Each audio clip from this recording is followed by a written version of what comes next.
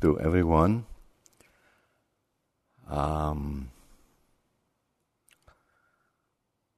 This is Larry, and I am Corrado, and this is Matthew.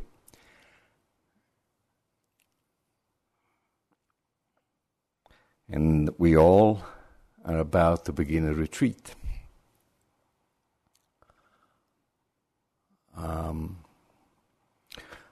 A retreat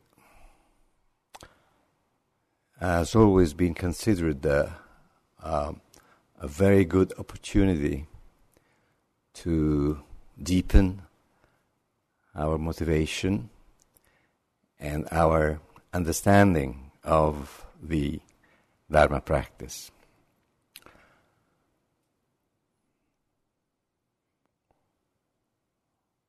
And this is also a retreat for experienced meditators.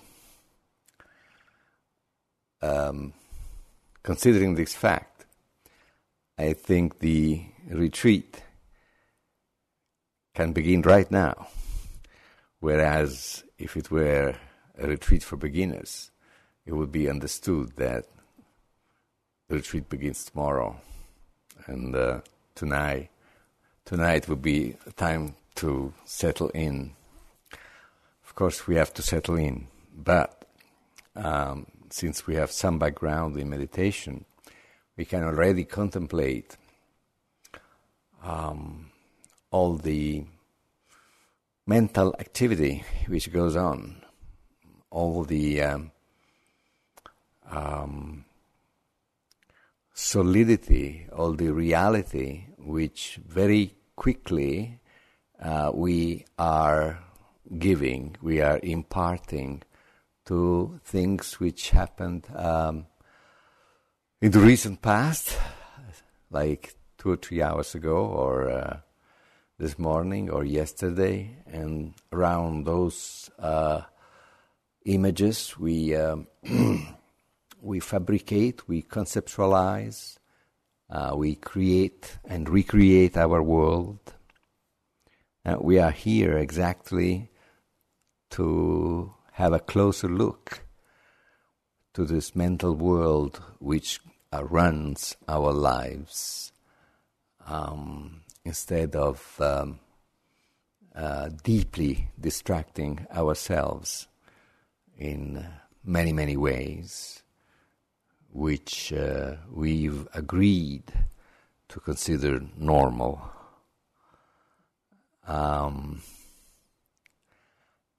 So after such a number of years of practicing and teaching, I am absolutely convinced that a retreat, a 7-day retreat, is an excellent opportunity to get more in touch with all this energy, with all this mental energy, which is, as I said, which runs our lives.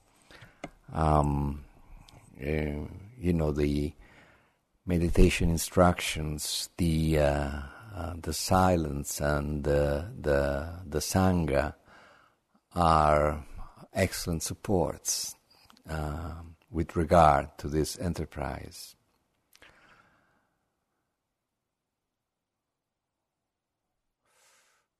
I think it's very important to emphasize the right touch, or otherwise called light touch. In other words, if we face all this material, instead of ignoring it, with a light touch, that over time tends to turn into a light touch of trust into the practice, trust into the Dharma. And Dharma comes from a root, dr, which means support, sustain.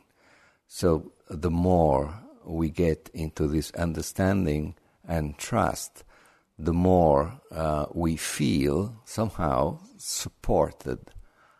We feel into the Dharma, and the Dharma is supporting us. again, a retreat is a great help. And since you all are not beginners, you know that we have to develop the right ways of living a retreat.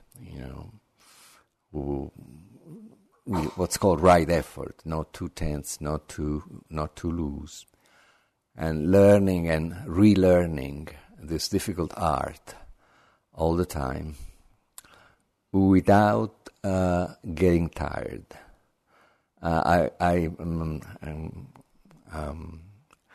been educated in Italy, and by definition, I have a Christian background, and so I was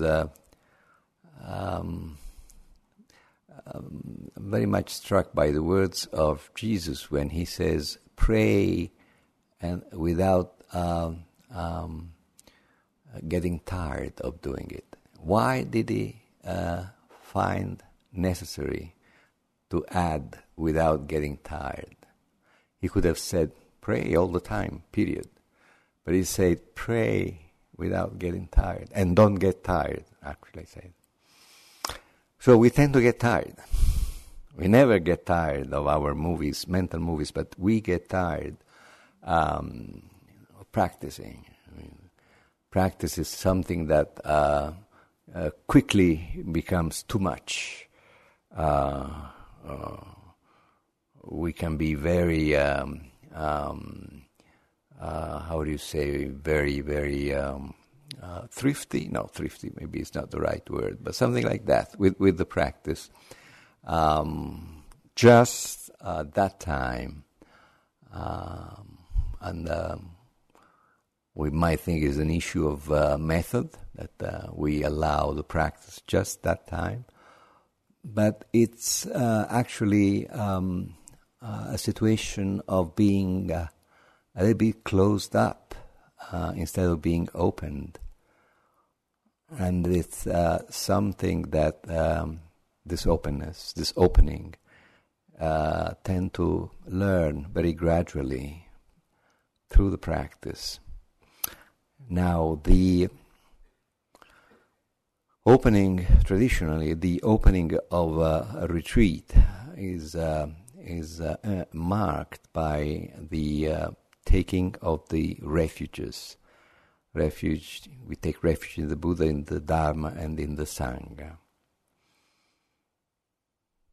Now, you might like to conceptualize the refuge in different words, but the important thing is that the meaning of it is a conversion, a change of direction. Instead of getting constantly lost in what our mind says, and instead of getting constantly lost in our beliefs, in what our mind says, we decide, when we take refuge, we decide and decide again without getting tired, because the refuge is a practice in itself, taking refuge. Decide to change direction and to look somewhere else. We look for ease, we look for satisfaction, we look for love, we look for all these crucial values. But slowly through the practice we realize that we are looking in the wrong place and we are looking in the wrong way. So the taking of the refuges is making a determination and nourishing an aspiration to look for the right place, quote-unquote place, in the right way. And the practice is the right way. And the practice is very different from the way we usually live our lives, casually and often self-destructively in gross or subtle ways. So the beginning of a retreat, of a 7-day retreat, is also a good opportunity to take a vow, to make a determination, to deepen this decision to change our direction in our lives. And it's never too late, and it's never too much. So take a refuge the way we prefer in our hearts.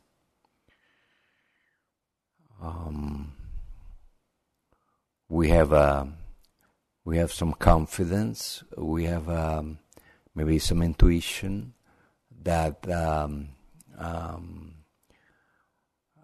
there is something beyond suffering and the causes of suffering, and that beyond is full of rest, and we have some confidence that there is a way to realize this deep rest, and that there is a potential in us, the Buddha nature, which is just waiting to come to the surface. But for this to take place, all our toxins, our obstructions have to thin out. And this also is practice, crucial practice, and we take refuge in our capacity to do so, which is a bold step, because often we don't believe we are able to perform this task. We think other people are, but we are not. This is one aspect of self-centeredness. It is not true, but we think it's true. So it takes practice to find out that it's absolutely not true. And when we start touching this with a light touch, it's a great relief.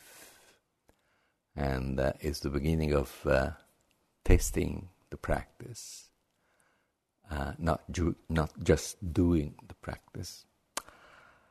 At the beginning of a retreat, in addition to taking the refuges, we take the precepts, not killing, not stealing, refrain from sexual activity and during the retreat, using right speech, and not taking substances which can alter in any way, even subtle ways, our minds. This is an articulate way to say, I want to develop a deeper ethical sensitivity, because without a deeper ethical, moral sensitivity, this aspiration to go beyond all the craziness of our minds has no great foundation. So sound ethics is the foundation of our inner search.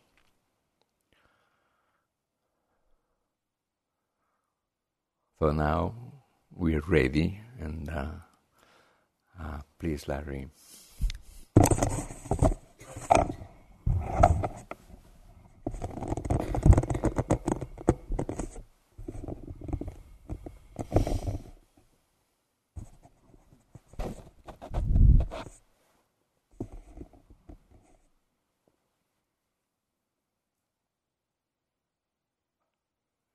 Whenever I hear retreat, going on retreat, it has two emotions come up. One is very positive. Done lots of them. Enjoy doing them myself and also teaching. But it also has another connotation of an army that's losing, that's running away. It's been defeated and is in retreat. So is that why we're here? Have we been defeated by life? What are we running away from? Maybe you feel that way right now, and that's why a retreat's a good word for it. And this can be a place, in fact, it's designed to be a place to help us regain our strength. Of course, the enemy is not out there. And so sometimes I think it should be called an attack. We're coming here for 7 days of attack. But it's a Buddhist attack. There are no weapons, and you're everything. You're the enemy. You're the good guys, the bad guys. Not going to say too much because as the retreat unfolds, the attitude towards our time here will be emphasized, and just a few little points that you're going to hear over and over and over again. First off, so I don't forget, this is the 20th year that Corrado and I have led this retreat. And that's an accomplishment. Our friendship has withstood 20 years of doing this. And so we were what is known as elders. Some of that is very respectful, and some of that I'm not so sure what it means when people say that to us. It might mean that you have to hear the same stories over and over again because we don't remember them. And it's very fresh and new to us. But we have been doing it for 20 years, and as I look around, many of you have come to, maybe all, but certainly many of them. But one person will be absent on this retreat. She has done all of them. Her name is Tamara Engel, and she has a very, very serious ailment.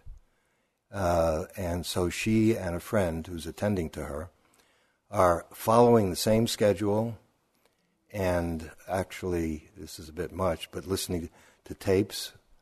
The email was, what night is Corrado giving the talk? So they have a tape of Corrado, what night am I? And so they're trying to duplicate it. But I'd like to dedicate whatever benefit comes from our practicing together to Tamara. She's been here, I'm not sure of all 20, but certainly most, and just didn't have the energy in the state that she's in physically. A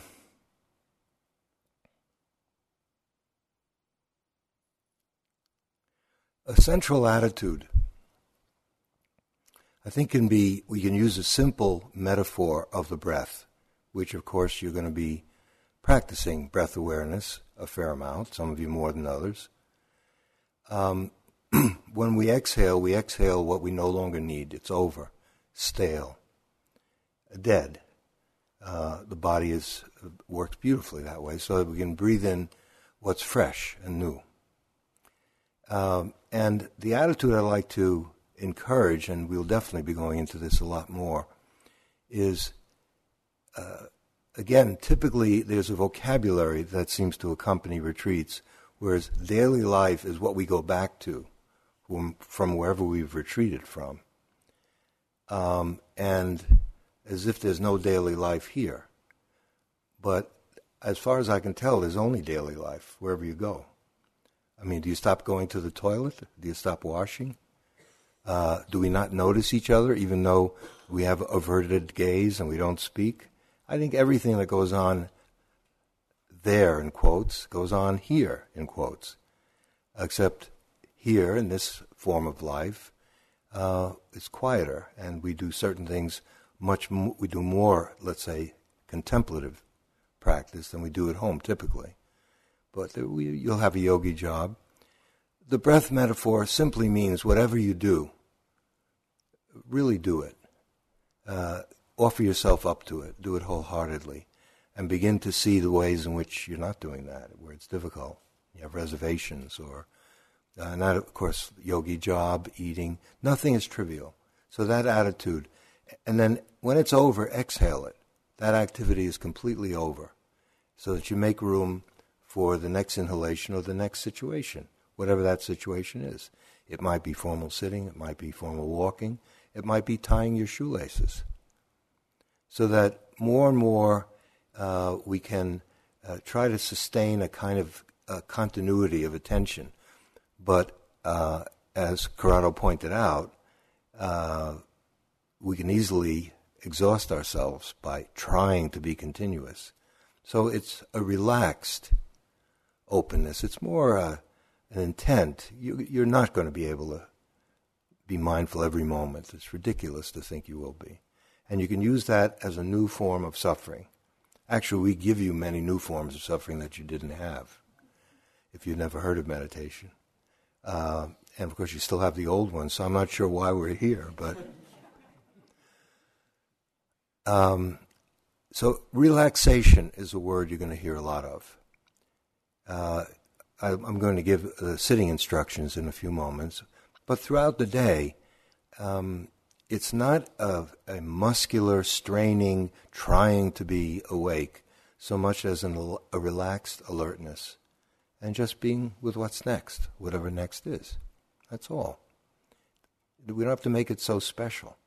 And yet it is special because we're being sensitive not only to the activity, but to the mind's play around that activity. The sitting posture, you've been sitting listening to the manager's instructions, and now this. Maybe if you want to just stand and stretch, because we will start to sit, and you may want to just stand up for a few moments before we. It won't be a long sitting. Many of you have come a long distance, and it'd be good to get a good night's rest.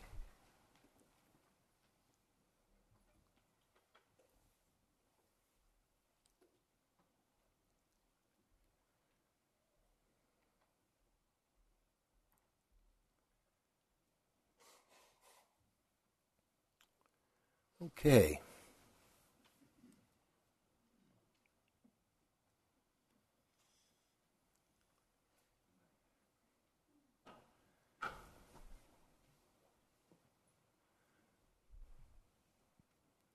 Tomorrow, when you, as I assume you all know, that mindful yoga will be available. Matthew will be teaching the mindful yoga, and we're devised a form of yoga where, of course, it'll be familiar. Many people, if not all of you, have done some yoga. But we're trying to develop, refine, and put into practice a form of yoga that is of one piece with Dharma. So that when you do yoga, it's not really different than walking meditation or anything else. And, of course, the main thing you'll be doing in yoga are practicing different asanas. And the classical definition of perfecting an asana, and Matthew will say more tomorrow before our first yoga session, which I think, well, maybe you don't know. It's optional. It'll be optional. It'll be in the afternoon. Is that a posture needs to be comfortable and stable, both. And that's a good metaphor for the whole day. Can the mind learn to be both stable and comfortable, relaxed and alert, steady? But if our alertness is at the price of tension, tightness, that's not going to work. Then again, if we become so relaxed with the body, a certain kind of really lax, that's not going to work either. So we have to find a way so that the body is relaxed and comfortable. And that attitude is something you can check throughout the day. If you find that you're really tense, no matter what you're doing, pause and see what that's about. But let's begin right now. And assume you've already begun to do it. What is the best sitting posture for you? It's an asana. It's a yogic posture originally, time of the Buddha, and thousands of years before the Buddha.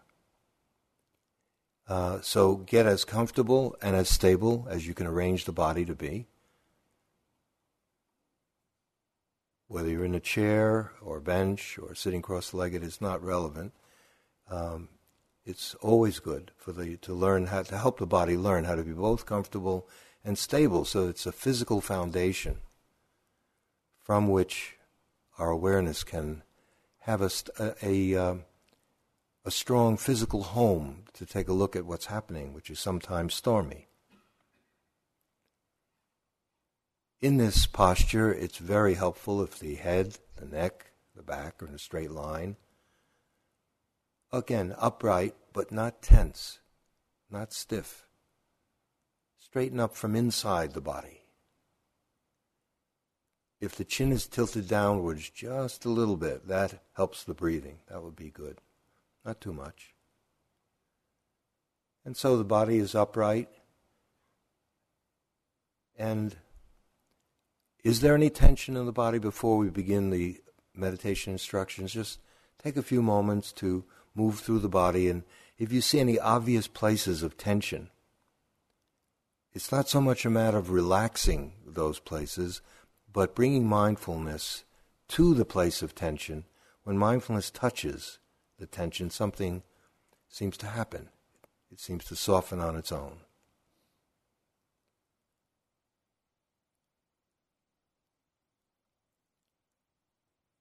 Typical place where tension accumulates is the jaw. Sometimes we're very determined. I'm going to make the most of this 7 days. This is my one retreat for the year. I'm going to get a good investment out of a good return from my investment time here. The determination is actually setting you back. It's a quiet passion. The resolve is much more subtle than that. Sometimes the shoulders are tight because they're poised for action as well. Or the eyes are squeezed shut very tightly. You just have to see it, and usually the body responds when it's touched by the energy of seeing. Mindfulness, awareness, attention.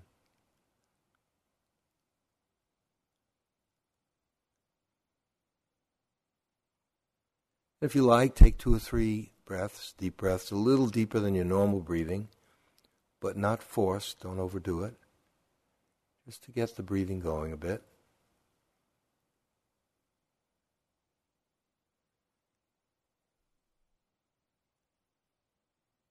And take a look at the mind itself, just briefly. What kind of mind are we beginning our practice with?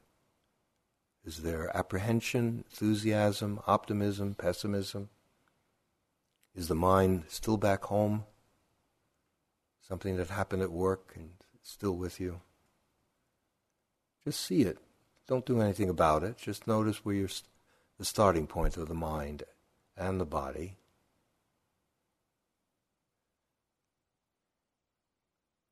And then if you like, you can close your eyes. Some of you like to keep your eyes half open. Different traditions emphasize one or another. Whichever one is most practical for you, whichever one helps you stay alert, I'm for that one. And then begin to notice that you're breathing. Each and every one of us in this hall, right at this moment, is breathing. Because we're alive. Each one of us is alive, and we're contemplating the breathing isn't a mechanical exercise at all. We're being sensitive to such a basic life process. All of us share it. We're all breathing. We're all alive right now, here. And taking it one breath at a time. And a very important skill is learn the art of allowing. We have no particular design on the breath. It's not that it has to be a certain way. I'm assuming that you already know where you follow the breath. Some people prefer locating their attention at the nostrils, some at the abdomen. I know some of you are working with the whole body and the breath sensations as the lungs fill up and empty. And remember, I think for everyone in this hall, these are just reminders. You've heard all this. What we're attending to are actual sensations. As the lungs fill up and empty, there's an impact. Has an impact. You can feel the sensitive tissue in the nostrils, the upper lip. Wherever you've stationed your attention. And the art of allowing means exactly what it sounds like. We're learning how to let the breath happen, not make it happen. Just leave the breath alone. Let it do the job. It knows what to do. It's not a yogic breathing. It's not pranayama. It's not breath therapy, as valuable as those practices are. It's practice in awareness and learning how to stay awake through all the different qualities that the breath assumes. Sometimes the breath is very attractive, smooth, flows nicely. At other times, it's even painful as the breath fights its way in and out. Can we stay awake, independent of the quality of the breath? That's valuable. And learning how not to control, to try to manipulate, to make the breath be a certain way, just to let it happen, and then to receive it. Be present, to receive it as it happens in the way that it happens. Our home is to be awake. Be in that in us which knows, which is aware, mindful, attentive, whatever language you like. More and more, that's our home. And let the breath come to you. It does. No extra effort is needed. The breath is working even in our sleep. So we're sitting upright, comfortable, as best we can. And in touch, sensitive to this process of the breath, of the air coming in and out.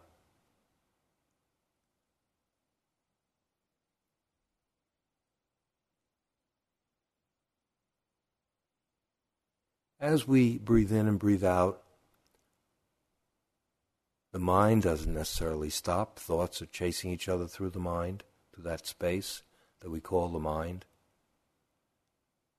The body feels a certain way. The room has a temperature which we feel.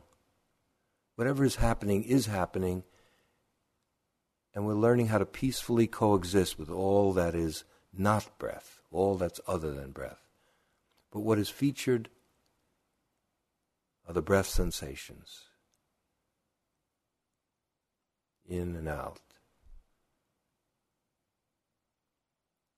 So we're not trying to stop thinking. We're also not holding on to thoughts. We just let all that happen.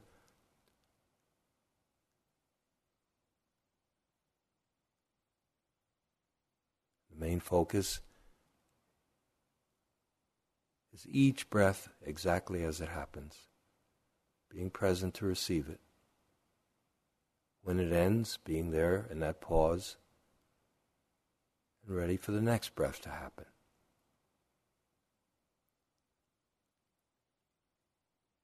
And, as everyone in this hall knows, from time to time our attention goes elsewhere. The mind hears these instructions, knows them all too well. So what? It has other places to go to that interest it more.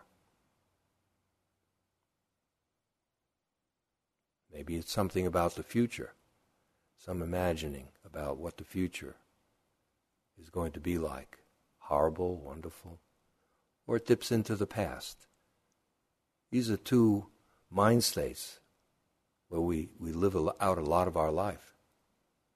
If you see what distracts your attention from the breathing, as many of us have done, you see that good chance that much of it is either about something that hasn't happened, that we're imagining will happen, or something that's over with, never to return, and that we're reliving a trace of it, the memory of it.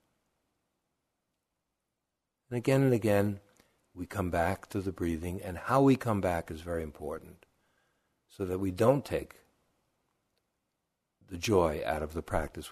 We don't turn it into some grim medicinal activity.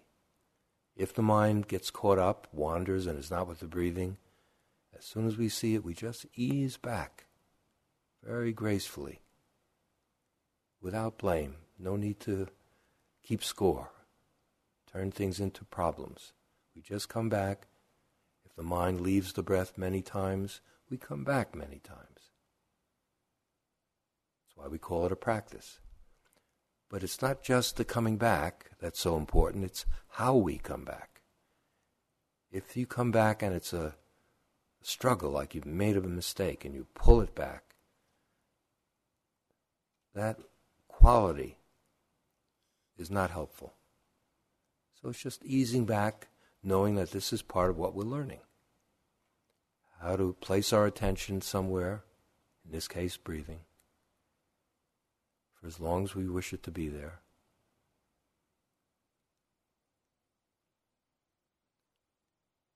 And this will be our practice, certainly for this evening, and throughout the retreat it'll be something that we'll be doing to a greater or lesser extent. And the remaining few minutes of this sitting, it won't be a long sitting. Let's all practice together. Sitting, breathing, and knowing.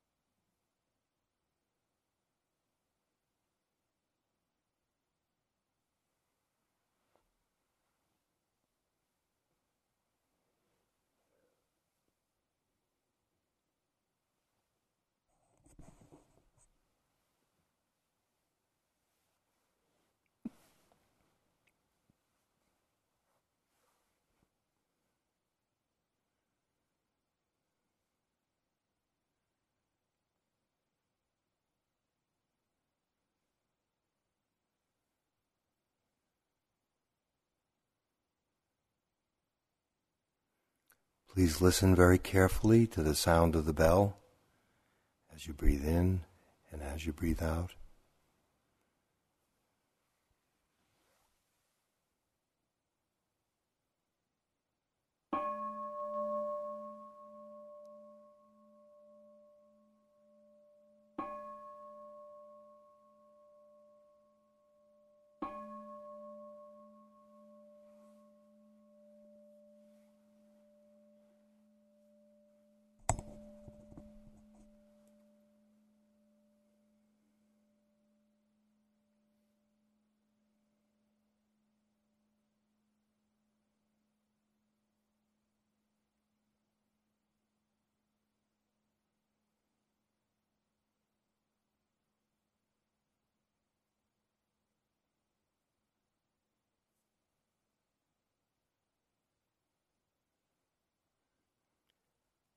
Okay. Hope we have a very harmonious and wonderful retreat together. As you know, even though it's only 7 days, a little world springs up, a little community in silence, where it's possible to support each other, enjoy each other, and even if we bother each other, we can learn from it. So get a good night's rest, and tomorrow morning we'll go at it again. Tomorrow will be a relatively quiet day for us all to settle down, settle in. See you tomorrow.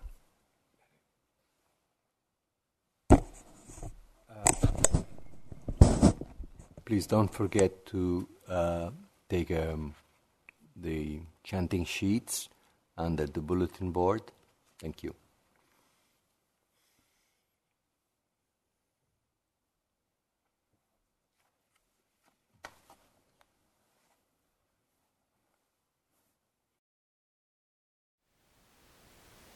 Thank you for listening. To learn how you can support the teachers and Dharma Seed, please visit dharmaseed.org/donate.